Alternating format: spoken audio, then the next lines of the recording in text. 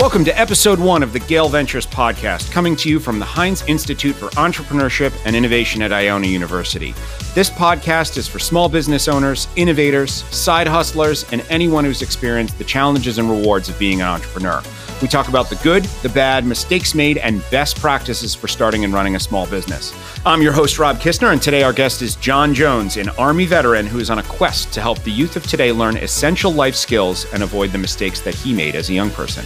His business, Teaching Our Youth Skills, or TOYS for short, offers workshops in a variety of topics, including financial literacy, credit, and interview readiness. John has been taking advantage of the free business coaching through the Community Navigator pilot program here at Iona, which offers free small business education and services for military-connected entrepreneurs. John, thanks so much for joining me today. How are you? I'm good. How are you? I'm doing well. So first and foremost, we know a little about your business, but why don't you tell us about it in your own words? TOYS, which stands for Teaching Our Youth Skills, is a small business that we started, myself and my son, technically, to help today's youth learn a little bit about credit and interview skills. I was speaking to my son one day because he was applying for a job, and just basically I was asking him basic fundamental questions about how to do an interview, so forth and so on, and he wasn't sure of the answers. And I thought about it. This is nothing that was taught to me in high school. He didn't understand a lot of the questions I was explaining to him. So if you really think about it, it's just something I thought that probably wasn't being taught in any school, and it would be something to help kids today get further along with employment.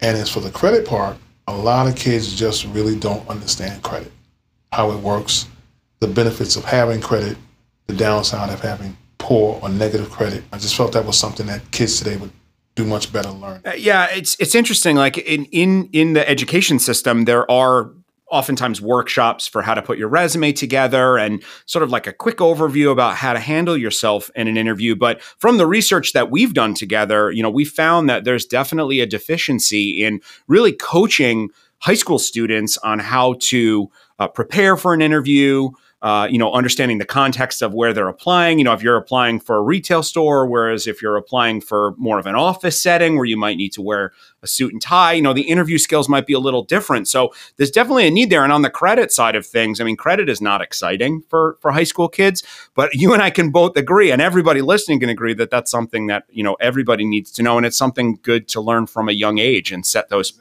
habits early on. So it's certainly needed. So you mentioned a little bit about the idea coming from your son applying for a job, but talk a little bit more about where the idea came from. Was there one specific trigger or instance or event that sort of caused you to realize that there was an opportunity? I had a friend who was in the process of trying to start her own business, and I was helping her do some things to get off the ground a little bit. She just thought I would be great at possibly starting my own business. And I said, no, it's not something I want to pursue. But then I started thinking about it. There's a need for this actual product that I'm creating. Maybe I'll follow through on it. And then I was introduced to Robert and the program here. We sat down, we talked, and threw a couple of ideas up against the wall, and some of them stuck. And I just thought this was the right thing to do. Now, to be all honest with you, this was not my first idea of a business. I had honestly thought about opening a coffee shop. But there were a few things that I didn't feel comfortable with. For the simple fact that I don't like coffee. And then you have to deal with food and the government, so forth and so on, with regulatory rules and refrigeration and handling and stuff and vendors.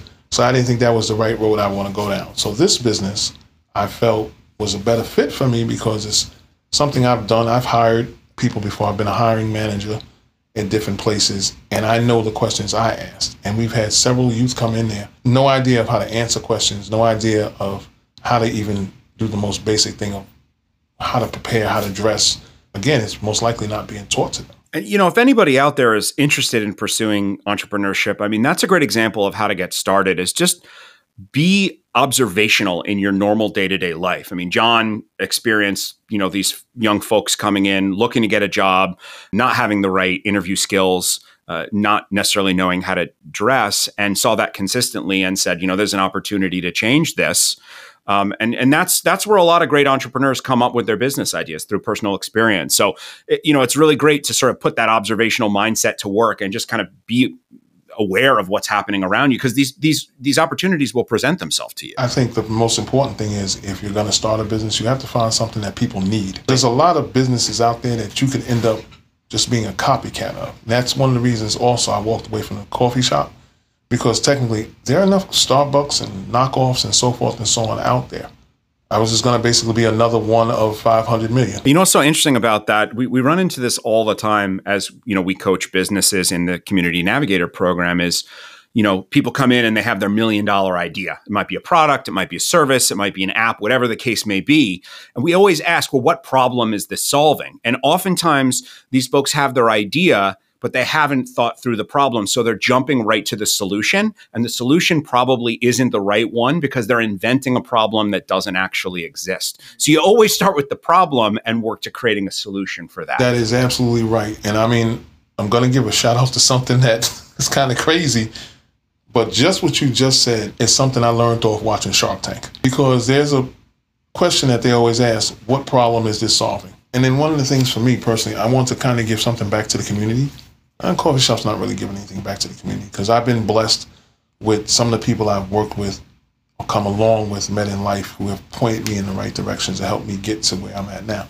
So I definitely feel like that's a blessing, and giving something back wouldn't be a bad thing. So, you talked a little bit about the experiences with the folks that you've hired and how the opportunity to educate young people on interview skills came from that. But on the credit side of things, I'm going to put you on the spot and ask you to tell a story that you once told me, which, this idea, came out of your own personal experience. So if you're okay with it, I'd love for you to tell your story when you were transitioning out of the military. There's actually two. That both were when I was transitioning out the military. The first one, I'll hold the first one. I'll tell the second one, because the first one is a story that Robert loves, because it's the most embarrassing. The first one, I was getting out the military and I wanted to buy a new car. I asked my parents to co-sign, father of a doctor, mother of a social worker, and they wouldn't do it. And I didn't understand they couldn't do it because their credit was terrible. Father was in debt, student loans. I'm like, you make great money. I didn't understand credit, and I was 21 years old at that time. But the story that Robert wants me to tell you involves a night of partying in Domino's Pizza. I was maybe 3 or 4 days from getting out of the military, and we were in the barracks, and I don't know, I celebrated, made it through healthy 4 years, and I'm getting out, getting an honorable discharge, so I thought, and I threw a Domino's pizza party. There were people in the barracks I didn't even know. Hey man, you want a pizza? You want some wings? You want whatever?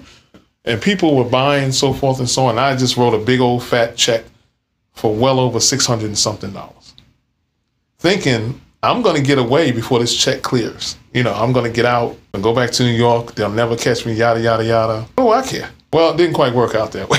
They took the check to the bank immediately instead of going through the normal process of deposits. The check came back declined. They went to my commanding officer. To end the story, technically, I had to stay in the military another month to pay for that check. I had the option of getting out, but I wasn't going to get the honorable discharge. And as we all know, the honorable discharge is the most important thing in the military. So I ended up staying in the military an extra month to pay for that pizza party. And, it's a funny story, but part of what you told me when you told that story is, you missed out on a job opportunity because of that, right? You were scheduled to start a new job, and because having to stay in the military another month, that opportunity passed you by. And so, again, coming out of that personal experience, educating young people on finances, on credit, and how that can impact you. All at 21 years old. I learned all that at 21, but maybe, to be honest with you, maybe if I had learned any of that in high school. Now, I'm not knocking high school. Nobody ever taught me the value of credit. I never understood the importance of having a bank account. Now, I had jobs, but I would just cash my check at the check cashing place. I didn't understand how banking worked. I didn't understand that credit opens way more doors than walking around with a pocket full of cash. Absolutely. And, I think part of the value of what you're offering with Toys is that this comes from personal experience. You've lived through it. It makes it relatable to young people. So it takes topics that are generally considered boring and makes them more relatable. I mean, it is hard to get the youth to understand the importance, but personal stories like that, it's kind of funny, but there's impact, right? The impact of your actions where you had to stay in the military another month and you lost out on a job opportunity. And so, how that story is comical will, relate to these young folks, but the impact of what you're trying to teach them has been built into that as well. And I think that's lacking in a lot of the financial literacy programming for young people around. With your business, you're looking to take those personal experiences and basically pay it forward and help the youth of today, avoid the mistakes that, you and I made as young people. We all did, right? Without learning these at a young age. So, you have this idea, you decide you want to pursue it. What was your first action that you took in really pursuing this as a business? First action that I took in pursuing this was actually coming up with an idea of what would be. Not necessarily, I wasn't in it for profit, I was in it for, is this needed? And that's where the coffee shop, to be honest with you, was an idea I came up with my ex-wife many, many years ago. Obviously that didn't work out for whatever reason. But the first action was sitting down with Robert, coming in here and sitting down. And so when I came in, I bounced the idea off Robert and came up with a game plan, what the ultimate goal was. And I thought that would be the best fit. So that's how we came up with this, and that was what pushed me in this direction. So two really important takeaways I want to make sure our audience pulls from this. Number one, understanding your resources. Whether you have access to a program like the Community Navigator pilot program or not, there are tons of excellent free entrepreneurial resources. Go to the SBA's website, check out your Chamber of Commerce, the Women's Enterprise Development Center. I'll leave a couple of links in the show notes, but there is a ton of great free counseling that you can get in entrepreneurship. So number one, you don't have to go at this alone.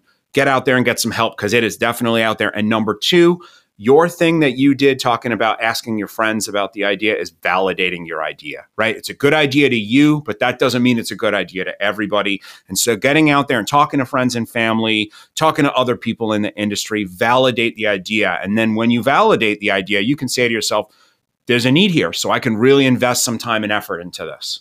Honestly, I just went to the people I respect the most, who also are my age range, who are basically understanding what I'm talking about. When I was in school, you guys didn't have this either. And they said, no, we didn't have this. And maybe things might have been a little bit different for us. Then I'm looking at my son who's turning 17, and my nephew who's turning 16. Maybe we could help them. Clearly it worked because my son ended up getting a job. And my nephew, he had a summer job, a lifeguard position. So that worked for him too. But you have to have somebody who you can bounce ideas off of. And one of the things we did early on is we were working together and developing your ideas. We worked with friends and family and did some validation. But even beyond that, we reached out to like youth bureaus and boys and girls clubs and people that are serving high school students and, shared the idea. We did some free demo classes and really validated the idea in the market. So it's like you start with your friends and family and sort of branch outward and continue to validate. And in doing that, you started to build a network of contacts as well. I think, though, when you're ready to branch out, though, you need to have it doesn't have to be a finished product or a perfect product, but you got to be about 85 to 90% of the way through. Leave that extra 10 to 15% for adjustments. And when you do speak to somebody, you do a seminar, you do a class or whatever, you can't take it as negative feedback. Because remember, you're still building your business and you're doing these seminars and whatever you're doing, classes, just to perfect your product. I didn't get a lot of negative feedback, honestly, on my project the first time I did it. I did get some insightful feedback and a couple of adjustments I did make, but I honestly appreciated that because you need that to perfect whatever you're doing. I think that's such an important thing that people forget about in developing a business, which is leaving your ego at the door, right? We reached out to these youth organizations and asked them if they would be open to, having you do a demo class or talk to you or whatever. And they said yes, which demonstrated that they clearly want to help you. So them giving you constructive feedback isn't there to hurt your feelings. It's there to help you improve, right? Don't be afraid at the end either to give an anonymous survey, and don't be scared to look at the answers. Honestly, I was scared to look at the answers. It's hard not to be, right? I didn't look at the answers for about a week. I didn't look at the answers for about a week because I was terrified. But when I actually looked at the answers, it was all positive. A few hiccups, which was fine. One of the benefits that we also have in today's world is I had my son videotape it so I could see myself. Was I clear when I was speaking? Did I make eye contact with the kids? Did I involve the kids? We didn't videotape any of the kids, just focused on me. But that was the goal, so I could work on if I needed to do anything with that too. No, that's great. I'm glad that that was helpful. I mean, the survey's huge, right? Like, you need to get that feedback, and an anonymous survey is always a good way to do that. Lots of other ways you could do that as well, but I think that was and the videotaping was great because, like, you don't know what you look like, you don't know what your body language looked like, you don't know what your I mean, especially if it's the first time you're doing something like this, you might rush. You might. In your head, it might not be clear. And if you're teaching kids how to carry themselves with confidence in interview skills, you need to present yourself with the same confidence, right? So it's like you have to practice what you preach. So being able to get feedback and review that is really excellent. So, as an entrepreneur, developing a new business, you have really good days, you have really bad days. It's a roller coaster ride. And on those really challenging days, what keeps you going? What drives you to keep pushing forward? For me, personally, it's a couple of reasons. A, I enjoy being my own boss. Secondly, I guess you could say I feel a certain way inside that I'm helping the community and helping kids. It's nice to go to a 9-to-5 job where you're working and so forth and so on.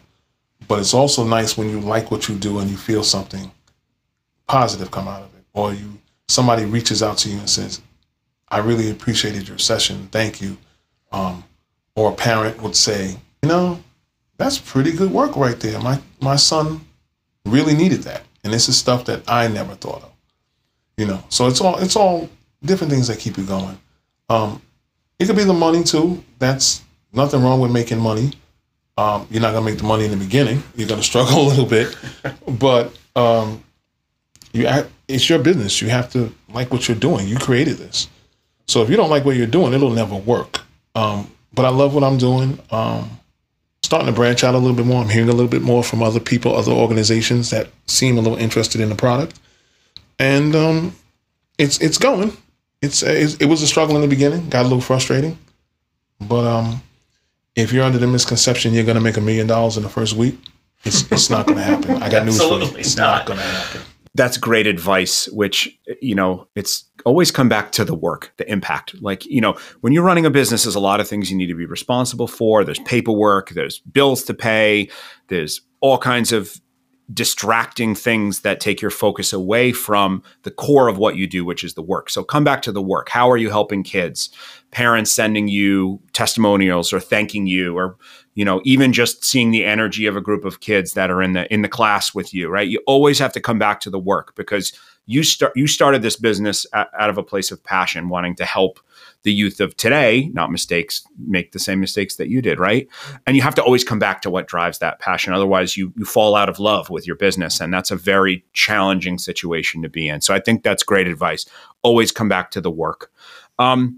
So what advice would you give to an aspiring entrepreneur, aspiring business owner, having gone through about a year of counseling and developing your business so far?